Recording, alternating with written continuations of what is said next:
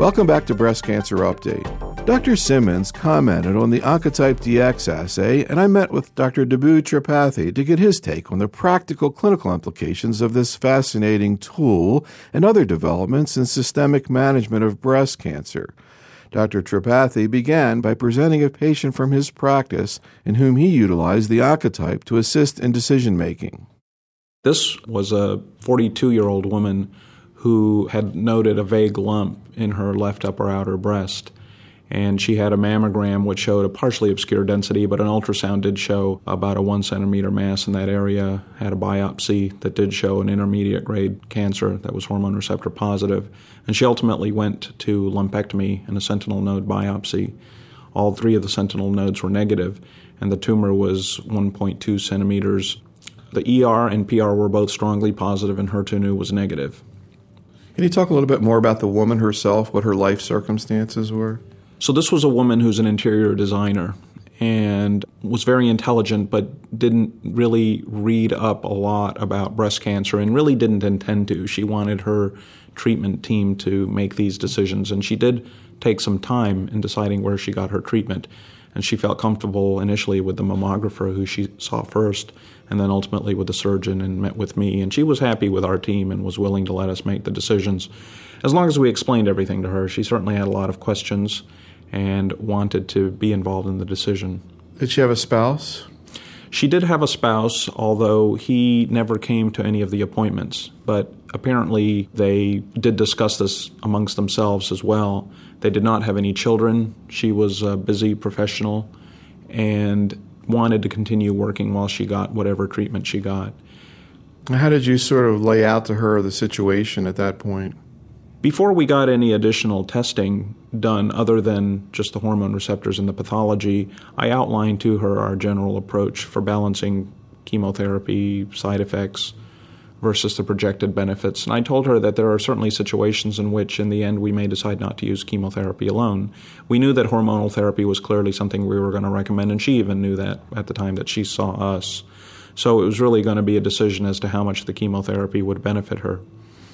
When we sat down, I had projected with her that with a 1.2 centimeter tumor, that I would estimate her risk of recurrence is somewhere around 15%, and we could lower that to maybe 7 or 8% with hormonal therapy, and then maybe another 2 or 3% with chemotherapy, which in her mind at that point she thought was not something that she would want to have chemotherapy for. She was concerned about her appearance, but also about time off from work. But the thing that concerned her most were the long-term side effects. She was very concerned about cardiovascular side effects. She was concerned about leukemia. And in fact, she asked about leukemia. I gave her the statistics, which were a little reassuring to her. She thought it was more common than... What numbers did you give her? I gave her about 1 in 400, 1 in 300, somewhere in that range. So she was reassured that that was low, but she was still concerned about the cardiac side effects. We talked about a number of about 1% for someone her age. Just parenthetically, are you still giving patients the 1% figure? I know there was some recent data presented suggesting maybe it's going to be a little bit higher. I think it's age dependent. I think for a young woman her age, it probably is around 1%. And the older literature suggests that it was around 1%. And I think there's 2 problems with the older literature. One is it does focus on younger women because those are the women that used to get chemotherapy in the past. And number 2, we obviously weren't following cardiac ejection fractions as closely as we are now. And there was only short-term follow-up. Now that we have better instruments, longer follow-up, and older women are getting chemotherapy, you're right, the numbers for the older women may be as high as 2, maybe even 3%. So this woman was concerned about getting adjuvant chemotherapy. What was the next step? The next step was to project what her benefit was, and when I gave her these numbers, it became clear to me that she did have a clear threshold for which she was going to take chemotherapy or not, and that's when I suggested that we do the Oncotype DX score. Because I don't necessarily get that test on everybody, but once I have a conversation with them and it's clear that the range of risk is going to matter to them and we may want a more precise definition of that, that's exactly the kind of person who I think needs this test. So at that point, we decided to wait another week, send the Oncotype DX score off, and our feeling was that if it was under, say, 20, we probably would forego chemotherapy. If it was over 25 or 30, we certainly would. If it was in that gray zone, we'd talk more about it. Can you talk a little bit about sort of what the data are right now on the Oncotype DX assay and what your thoughts are that have led you to incorporate that in your practice? I accepted the data little by little. When it first came out, I was a little skeptical, and as more data came in from different data sets, then I felt that it was probably more robust. Initially, the score was built on small, uncontrolled studies just to make sure that they could do the assay right and that they knew which genes were the ones that were important. And then when they took it to the validative study, the NSA-BP study B14, they did show quite well in that study that it did track with risk. Now, since that time, there's even been more data, and this is from the NSA-BP B20, where not only is the risk higher if your recurrence score is higher, but those are the patients that derive the benefit from chemotherapy. So it was really that second study, which just came out recently, that really led me to have more confidence in it, and I realized that more and more data are going to come in over time. I guess one of the striking things about that second data set was that in the high-risk patients, there was such a dramatic effect of chemotherapy. Right. In fact, it was that high-risk patient that really was driving the entire number for the whole trial. So there was about a 25% benefit in that study, so that's pretty substantial. So if that really holds up in further studies, I think the Oncotype DX will be even more powerful than we're assuming it is now. Do you see the Oncotype moving into node-positive tumors and other situations? I see no reason why it shouldn't. I think that node-negative and node-positive is a continuum. Now, obviously, we think of it as a discrete entity. It's either node-positive or node-negative, but really, you can have small nodal metastases, larger ones, so we have to understand that we're dealing with a continuum. And there's no reason to believe that that prognostic factor is going to be any different in node-negative than node-positive. You may have to adjust the numbers upward a little bit if you're dealing with node-positive, but I think that the range will still hold. In other words, a low recurrence score in someone with a positive node is still going to mean a lower risk of recurrence. Now, the same score for a node-negative versus a node-positive is going to be associated with a differential risk, I believe. So what happened with this woman's Oncotype? Well, this patient came back with a high Oncotype score of 33, and that corresponds to a distant recurrence risk at 10 years of upwards of 25%. So for this patient, we ended up going with chemotherapy. The patient felt more comfortable about the decision.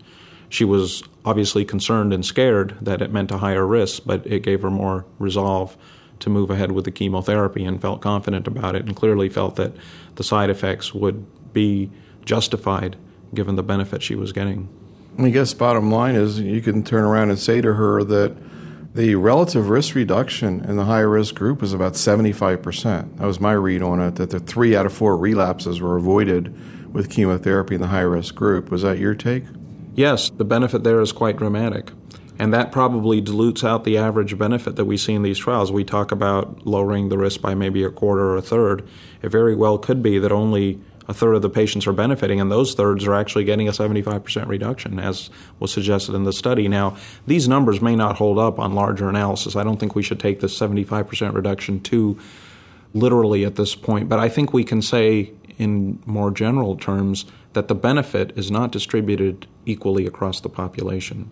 So what kind of chemotherapy did you use with her, and how did she tolerate it? Well, we decided to go with chemotherapy, and in my mind, when I'm going to use chemotherapy like AC, then I figure you might as well add the taxane in for the additional benefit, because when you look at the side effects of AC versus AC Taxol, you find that the long-term side effects are no different. Cardiac toxicity, leukemia risk. The one thing that is different is these patients have a longer time of chemotherapy and associated symptoms and fatigue, and then more importantly, I think neuropathy is something to be concerned about, especially in older people, people with diabetes. These are the people that really have problems with neuropathy, so I don't want to minimize the addition of a taxane. In younger patients, it tends not to be as much of a problem, and when we talked about the higher risk, we decided to just go for the whole regimen of dose-dense AC Taxol. And how did she tolerate it? She ended up tolerating it very well. This was actually a recent patient, and she's still in the process of completing chemotherapy. She's continued to work through it.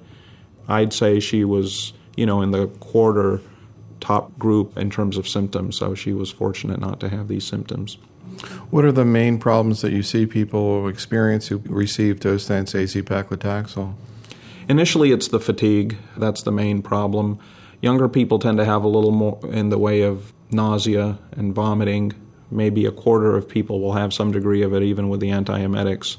The other thing we're seeing with the dose-dense AC is a little more in the way of mucocutaneous symptoms. So we do have more stomatitis, mucositis. Some people even have tenderness of the hands and the feet, which is something we didn't used to see in the non-dose-dense era. So at the completion of her chemotherapy, I guess you're going to start hormone therapy. Yes, we plan to use tamoxifen since she's premenopausal. She still is having periods. Even if she stops having periods, I feel that many of these women will still have ovarian function, will continue to make estrogen, and need to be treated with tamoxifen rather than an aromatase inhibitor. Can you talk a little bit about where we are right now with adjuvant hormonal therapy?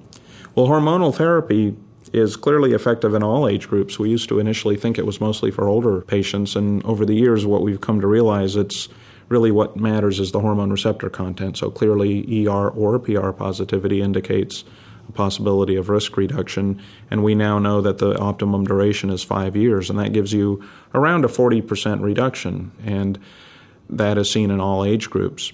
The use of tamoxifen, which has been the gold standard, continues to be so. For postmenopausal women, however, the aromatase inhibitors are showing a marginal advantage, and that's anywhere from a 20 to 40% additional reduction. But what it translates to in terms of absolute numbers is really somewhere between a 2 to 5% improvement in the recurrence-free outcome over the next 4 to 5 years. So in the postmenopausal patient, generally, what's your first hormonal therapy? So I typically will start someone off with an aromatase inhibitor. I tend to use anastrozole as the drug of choice, but I think that the other two aromatase inhibitors, exemestane and letrozole, are all in the same league. There are some that believe that patients should get a couple of years of tamoxifen first and then switch over to an aromatase inhibitor, because that strategy has also been shown to improve outcome. In fact, the numbers are a little bit bigger. But the reason that the numbers are a little higher in these types of studies is that these patients get randomized after they've been on tamoxifen for a couple of years, and the few patients that have recurred in that time wouldn't, of course, have been eligible for this study, and that actually can change the numbers. If you will, it enriches for the hormone-sensitive population. So at this point in time, I think the data supports all three of the aromatase inhibitors roughly equally in providing these benefits. What are the side effects and toxicities that have been observed with the AIs? Primarily, the reproducible side effect is there is an acceleration of bone mineral loss, and this does translate into a slightly higher fracture rate. Most of the fractures are from just regular falls, and they're wrist fractures, and if you fall and injure your wrist, you're a little more likely to have a fracture if you're on an AI, and that accounts for about 2/3 of the fractures. The fractures that we're really concerned about, hip fractures, actually are not as common, and because the event rate is lower, it hasn't emerged as being statistically different. But that's probably one of the more important differences. Symptomatically, another side effect we see is what we call musculoskeletal syndromes. We lump them together, and this consists of myalgias and arthralgias, typically of the hands and feet, sometimes the shoulders and the hips. We don't really understand the mechanism of that, but we clearly see that in as many as a third of patients. And in somewhere between 5 to 10% of patients, it actually requires discontinuation of therapy. How would you sort of stack that side effects and toxicity ratio up compared to tamoxifen in postmenopausal women? Well, it certainly has fewer in the way of gynecologic side effects. So stimulation of the uterus is not seen, uterine cancer is not seen, vaginal discharge is generally not seen. So when you take all the gynecologic symptoms, you're generally better off with aromatase inhibitors compared to tamoxifen. I guess the one symptom that you do see more with AIs is vaginal dryness, again going along with the total estrogen deprivation. You also see less of the thrombotic complications. So there's less deep venous thromboses, less cerebrovascular accidents. And this is important in older women because the absolute risks of these events are much higher in them. So as women get older, 70, 75, 80, it actually becomes better to use an aromatase inhibitor. Even though these patients also tend to have more osteoporosis, I still think that in the balance they're better off with an aromatase inhibitor. How about endometrial cancer? Can you comment on that? Yes, endometrial cancer is definitely less with aromatase inhibitors as well, and in some of the trials this has now achieved statistical significance. In fact, endometrial symptoms in general, so spotting, bleeding, is less, to the point that women also end up having fewer hysterectomies if they're on an AI. What about duration of aromatase inhibitors in the adjuvant setting? For tamoxifen, we sort of got fixed on 5 years. How about for the AIs? Well, tamoxifen has been very well studied. We initially started with 1 and 2 year trials, and we compared that to 5 and showed that 5 is better. And then we even did 5 versus 10 and showed that it was no better. In fact, 10 was a little worse, so we have settled on 5. With aromatase inhibitors, we don't have that amount of follow-up. The schemes that have been tried have been head-to-head comparisons of tamoxifen or an AI for 5 years. The other studies have been crossover studies where you take tamoxifen for 2 to 3 years and then cross over to an aromatase inhibitor. And then finally, after 5 years of tamoxifen, comparing placebo to 5 years of an AI, again, an AI is superior. So those are the strategies that have been looked at. So on that basis, the ASCO Technology Assessment Panel has recommended that an AI should be considered as part of hormonal therapy for postmenopausal women, and they state that a duration of anywhere from 2 to 5 years, as long as there is a total of 5 years of any hormonal therapy. And then they also make the point that therapy beyond 5 years with an AI, the effects of that are not known. And so I generally recommend 5 years of an AI. In fact, when I cross patients over after 2 to 3 years of tamoxifen, I still go ahead with a full 5 years of an AI. And then certainly when I'm using it instead of tamoxifen altogether, then I use 5 years of an AI. There will be more studies looking at 5 versus 10 years. In fact, the study that looked at tamoxifen followed by letrozole for 5 years is going to re-randomize after 5 years of letrozole to either come off or stay on for another 5 years. But the results of those studies obviously will take some time. Now, what about in the premenopausal patient? You mentioned that you had started this patient on tamoxifen, which clearly is the most common endocrine therapy used in premenopausal women. But other strategies that are being looked at or considered in clinical trials, at least, are ovarian suppression or ablation alone, or with tamoxifen or an aromatase inhibitor. Do you think there's a role for any of these newer strategies in a non-protocol setting? Well, of course, aromatase inhibitors do need to be used only when the ovaries are suppressed. So if you're going to use an aromatase inhibitor, you do need to suppress the ovaries, and it's just an important point to make, since what aromatase inhibitors do is prevent the conversion of androgens to estrogen, whereas when the ovaries are producing estrogen, it's a totally different biosynthetic pathway. So using an AI in a premenopausal patient really isn't going to give any effect at all. So having said that, we've known that oophorectomy is effective in premenopausal women with hormone receptor-positive disease. But then when tamoxifen started to become used more and more, the role of oophorectomy really wasn't clear. And so far, none of the studies have shown that in patients on tamoxifen that the addition of an oophorectomy helps. And there have been studies that have looked at this. But they haven't been large studies, certainly not by today's standards. So there is an ongoing study right now that is taking premenopausal women who have hormone receptor-positive tumors, with tamoxifen now being the standard arm and tamoxifen plus oophorectomy, in this case using a gonadotropin analog, and then a third arm using ovarian suppression with an aromatase inhibitor. But given the fact that the current trials have not shown a benefit from oophorectomy, I only consider oophorectomy in the protocol setting. I do not, as standard of care, offer an oophorectomy, but it is a controversial area. There have been some studies in which subsets of very young women under the age of 40 have shown a trend towards an improved outcome. So there are oncologists there who do feel strongly about suppressing ovarian function, especially in very young women, say under the age of 40. On the basis of some of these subset analyses. There are also trials that have compared oophorectomy head-on to chemotherapy. These are generally trials that have looked at CMF-type chemotherapy, but there aren't such studies that have looked at more modern anthracycline and taxane therapy. So I think at this point it still remains a study question. Sometimes patients themselves are very motivated to have an oophorectomy. They're young, and so they are going to continue to have ovarian function for some time. And after discussing the pros and cons with these patients, I will sometimes go ahead and do that. And it turns out that younger patients are probably enriched as well for those with familial risk. And one might then assume that their ovarian cancer risk might be a little higher. And then, of course, there are the women that actually go through genetic counseling and genetic testing. And for them, that's a much easier decision because, they need to have their ovaries out now for more ovarian cancer control reasons. Now, what about patients who are premenopausal and then get adjuvant chemotherapy and go into a premature menopause because of the adjuvant chemotherapy? How do you approach hormonal therapy in that situation? Do you approach them as a postmenopausal patient or a premenopausal? Well, this is a very important point to make because a lot of women, of course, do go through a cessation of periods and develop hot flashes and really go through what is menopause. But it's important to recognize that both with chemo-induced menopause as well as regular menopause, that the ovaries actually can continue to make estrogen even after clinical menopause. And this may go on for 6 months, even up to 2 years. So when patients have cessation of periods, we know just from historical studies that many of them will regain their menstrual function. And during this time that they're not having periods, they actually may be making plenty of estrogen, and an aromatase inhibitor in that situation would be giving them no protection at all.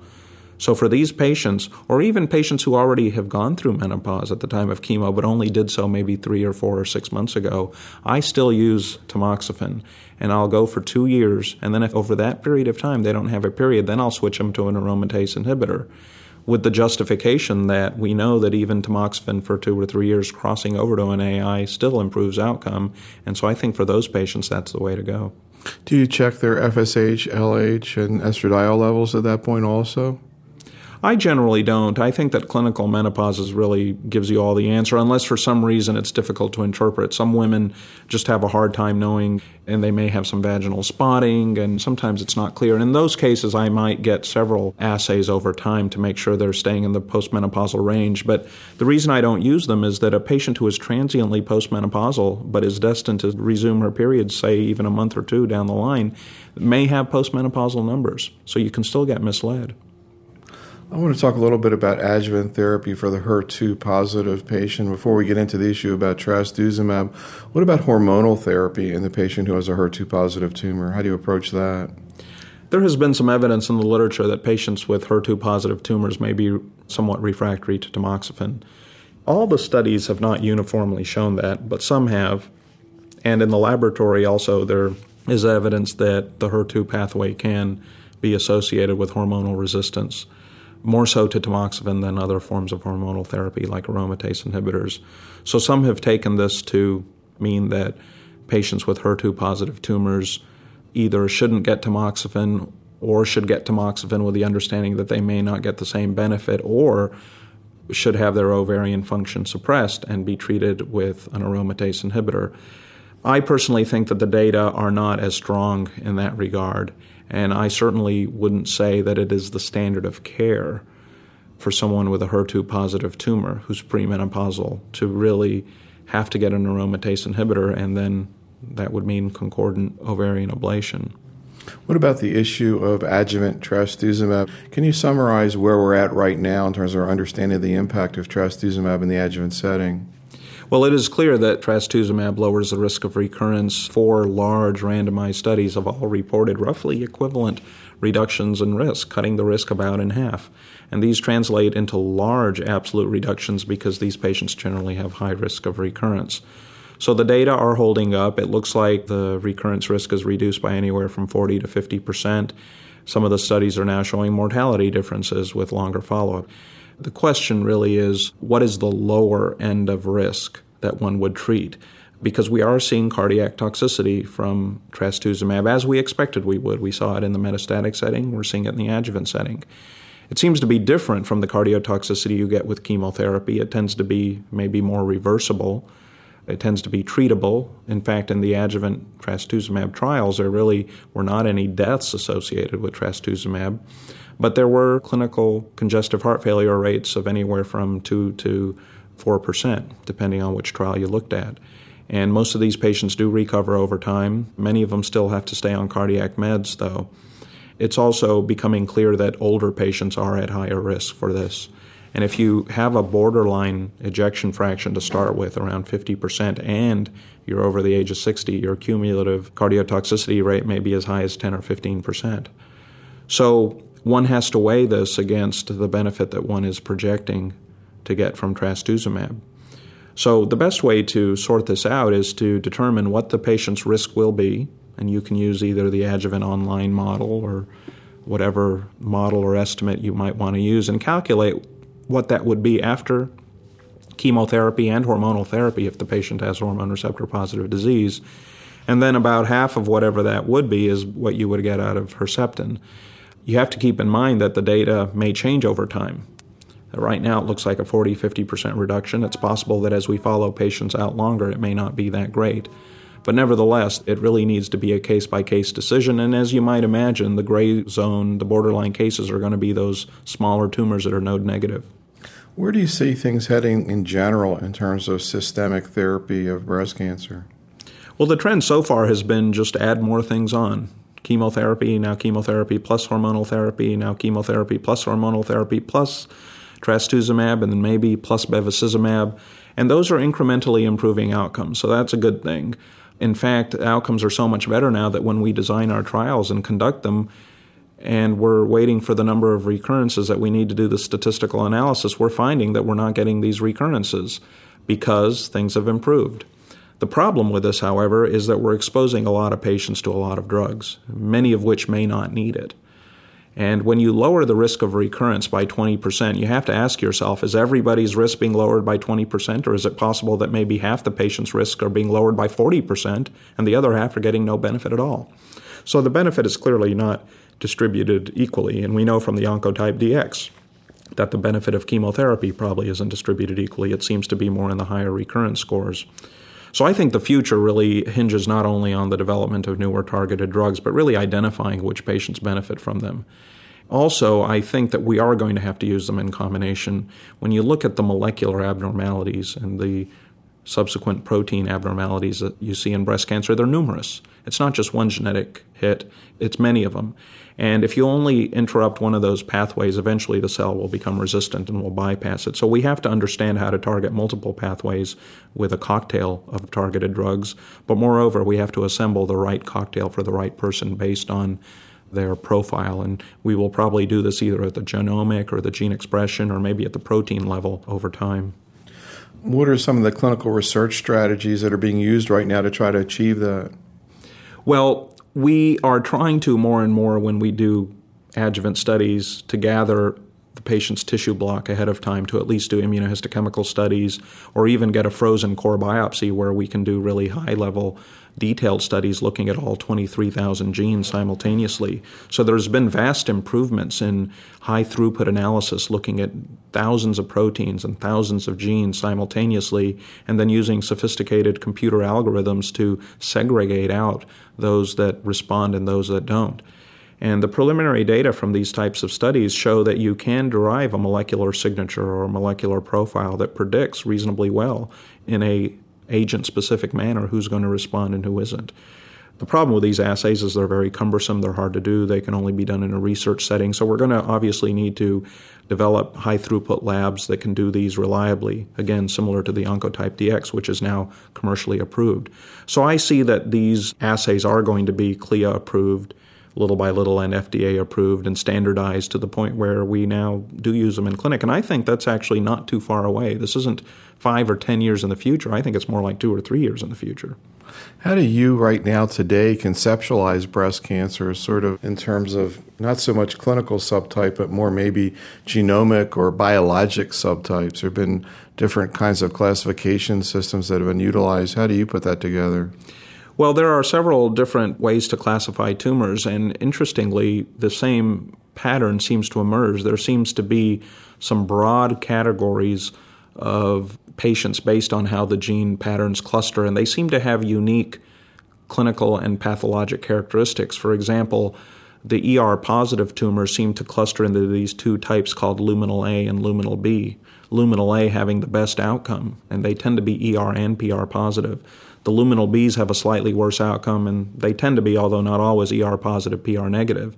And then there's the HER2 subtype, and interestingly, even though we've known HER2 as a positive tumors as a distinct entity, they also cluster uniquely with multi-gene analysis. And then there's the basal phenotype, which is also called triple negative. These are ER, PR, and HER2 negative, and they seem to have a worse outcome. They seem to be more commonly seen in African Americans. They seem to be seen in patients with BRCA1-associated tumors. And there's more to it than that. They seem to express EGFR and c-KIT, so they may have some unique targets as well. And then there's a final subtype that looks like normal breast. So those are the subtypes that have been defined that way. And my guess is that there are probably even subtypes within those that we will be able to discern. Where do the names luminal and basal come from? Well, they were initially described as the pattern seen in the basal layer of normal ductal epithelial cells. So these are the basal layers of cells that give rise to the adult cells. And most tissues have basal layers, like the skin has a basal layer, the GI tract has a basal layer, and that tends to be the least differentiated cell. It looks like a stem cell. And so it corresponds to the least differentiated, most aggressive tumors. Whereas the luminal cells are the ones that are closest to the lumen. Those are the most differentiated cells. And the luminal tumors have the same profile as the luminal cells of the normal duct, which is how they were given that name. So it sort of makes sense. The more differentiated luminal cells have a better outcome, tend to make ER and PR, whereas the basal cells are negative for all ER, PR, and HER2 and have a worse outcome and do have less differentiation and have a more aggressive behavior. I think that the important thing to think about with all these therapies is that every patient, even today with today's tools, can have individualized treatment. And that's very appealing to patients. I think one of the reasons that complementary and alternative medicine and herbal medicine and Chinese medicine is so appealing to people is because they are looked at as a person. And we make every effort to know who they are as an individual, whether it's scientifically or medically or in a more holistic sense. But we're actually moving in that direction now, which is very encouraging. And I think patients find that very appealing too, is we're not going to use a one-size-fits-all.